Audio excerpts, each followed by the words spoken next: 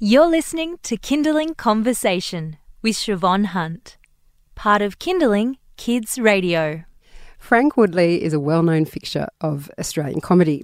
He broke onto the scene with friend Colin Lane as the duo Lano and Woodley in the 90s, but since 2006 he's been doing his own thing, acting, performing comedy and writing a children's book series called Kismet. He's also about to launch a children's comedy event at the Sydney Opera House. It's called Frank Woodley Noodle Nut. Hi Frank, welcome to Kindling Conversation. Thanks for having me, Siobhan. Thank you. So loving already. Yeah. How is comedy, I mean your comedy in particular is very childlike, but you've done comedy for adults in this way for a long time. Did you have to change much when you decided to write comedy for kids? It was really interesting. I was worried. I thought that maybe it would be really different, and I was a bit scared, to be honest, that I wouldn't be able to make it work, for some reason. And what I discovered very quickly was as long as the kids understand what I'm talking about, I just do exactly what I've always done. So, there's no material in the show that's about, mortgages. Not that there's any of that in my adult shows anyway.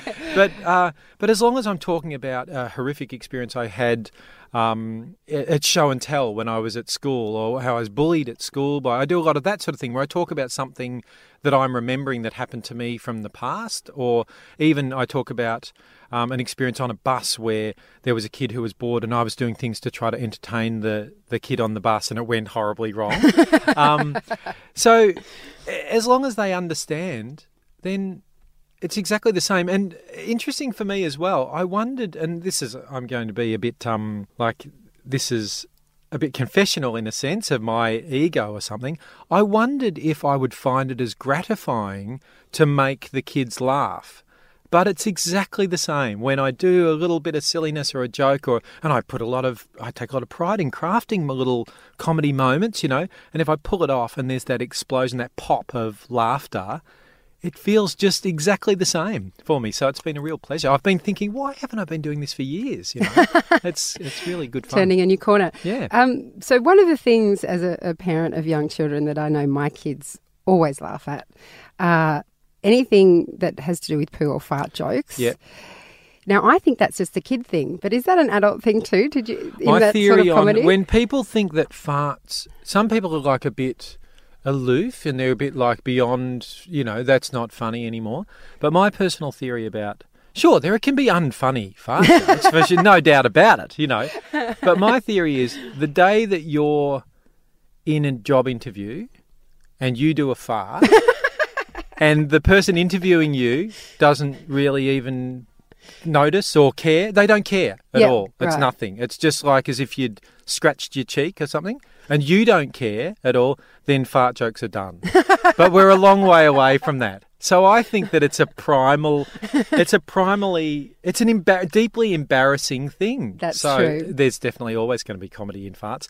And I've found, I don't think there's any fart jokes in Noodle Nut, but there are quite a few bums, and there is one of the stories I tell about the horrible show and tell experience is that I was skateboarding through the city and I knocked over this woman who was coming out of a hotel, and it turned out to be Madonna, the pop star, who was doing a concert. And then I explained to the kids, Madonna, she was the biggest pop star in the world, a bit like Taylor Swift. I'll tell the story as if it was Taylor Swift from here on in, it'll make more sense. So I say, I was skateboarding through the city and I knocked over Taylor Swift, and I didn't have any paper, but I got her to autograph my board shorts. So I had Taylor Swift written on my board shorts, and everybody I saw for the next week, I was like, check that out, that's awesome, that's a real one, that's Taylor Swift, that's, and then I thought, show and tell, I'll be a legend, but I didn't want to give away the surprise right from the start, so I put some tracksuit pants over the top.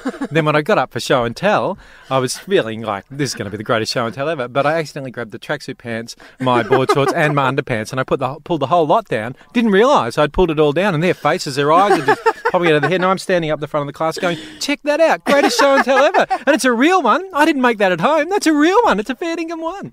And oh my goodness. That's not exactly a fart joke, but we're in the same basic geography, aren't we? Yes, completely. And that's an example where even though I wrote that bit of material for Noodle Nut, But I could easily imagine telling that in an adult stand-up show. But I just have to say this is something I did when I was a kid, or my son did this, or something, and it'd still be, it's exactly the same, really. So it's quite fascinating, that whole question, And we've kind of been skirting around without actually saying what Noodle Nut is. So you've talked about how you're sort of bringing out stories from your own childhood.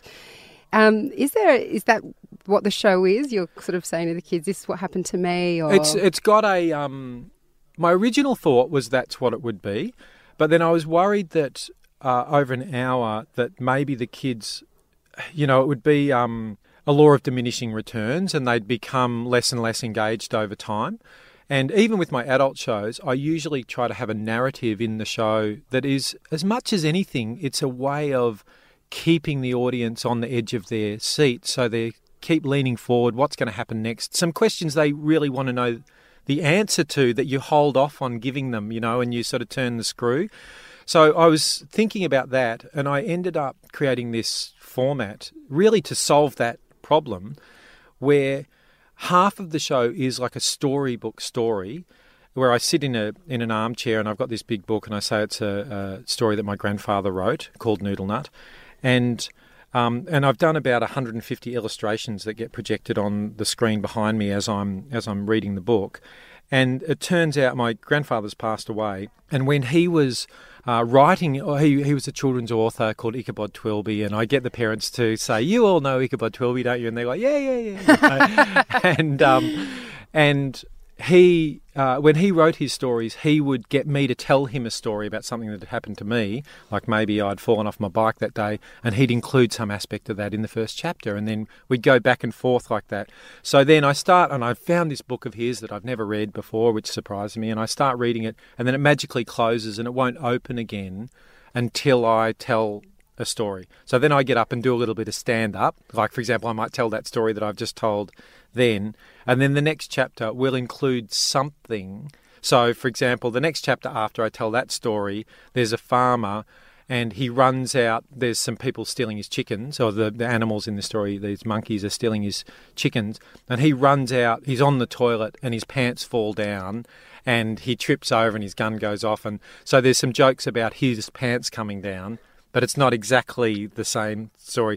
So as much as anything, I created that little game so that I could have two different aesthetic experiences for the kids to keep them engaged. So we keep going back to the storybook and make our way through this. It's kind of an epic adventure of this group of animals that live in the jungle, and there's two gangsters, a big albino python and a little red panda, who are running a protection racket in the jungle, and it's almost like the Jungle Book or something. Yes. It's epic, it's an epic Sounds story. Epic. And I give weight to the characters' concerns, and it's sort of more deep, and when I say deep, I just mean more.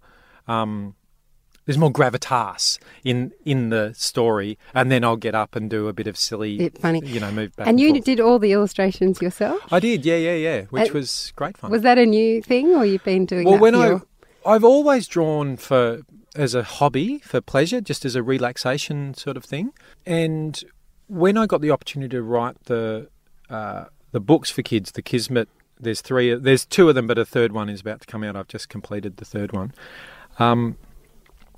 I asked if I could do the illustrations for that, and then they said yes. And then I was like, oh yeah, now I've got to do it, and I've got to learn how to draw consistently, so the character looks the same from one picture to the next, and all that sort of the kind of real craft that I hadn't realised what I was taking on. I have so much more respect for illustrators now. But I spent a period of about 12 months once I found myself in that, commitment, learning how to draw a bit more professionally, and I'm so blown away by. What I did was I went to university on the line informally by just going to dozens and dozens of different young people who do drawing lessons. They're so generous. The internet is absolutely incredible, and in any field, there's just so many generous people who want to share what they've learned and their knowledge. And so I did a lot of study for about 12 months. I was probably doing, on average, about 6 hours a day or something of study for about 12 months before I did the illustrations for the book. And then after I'd done that, then I was doing this show Noodle Nut, and I thought, I've been enjoying doing that. Maybe I could apply that skill that I've learnt to this other format. So many things that you do. Now, of course, a very important question. You have 2 children yourself. Do they think you're funny? Look, I wish... well, they do at times. My son really was like, he's got... If I try to make him laugh, he'll often just go, not funny. That's not funny. Not funny. He's 13. I was going to say. 13, right? In fact, he recently... I'm not sure if I can say this on this show, but he called me a dick potato. I was like, what is that? And he goes, well, you know how potatoes are also called taters, you know? Well, a dick potato is a dictator who's more of a dick and more of a potato, which doesn't make any sense at all, but felt profoundly true. So, no, he doesn't think I'm very funny. He just thinks I'm a dick potato.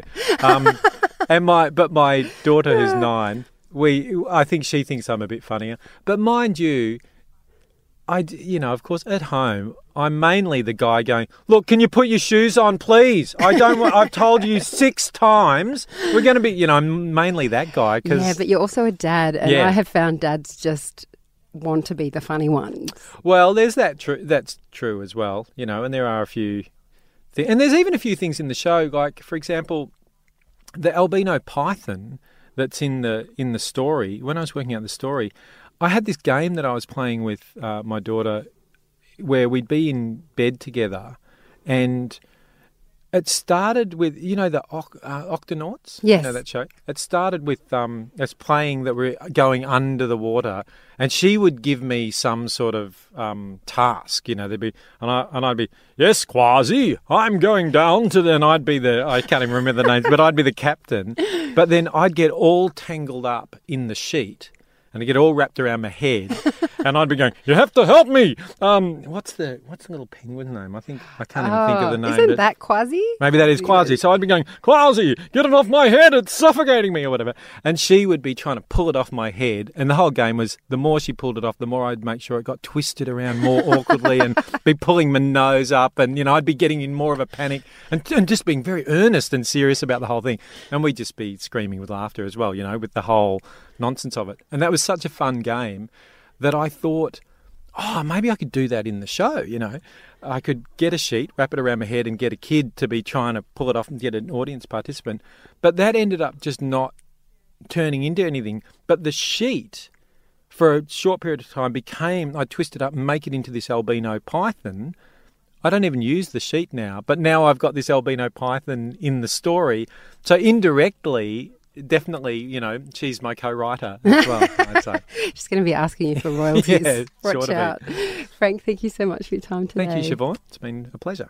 That's comedian Frank Woodley. His latest show is called Noodle Nut, and you can find out more about it at our website. Just head to kindling.com.au. You've been listening to a Kindling Conversation podcast. We'd like to reach as many parents as possible, and you can help us by giving us a review wherever you downloaded this episode. It means that more people can find us. I'm Siobhan Hunt. See you next time.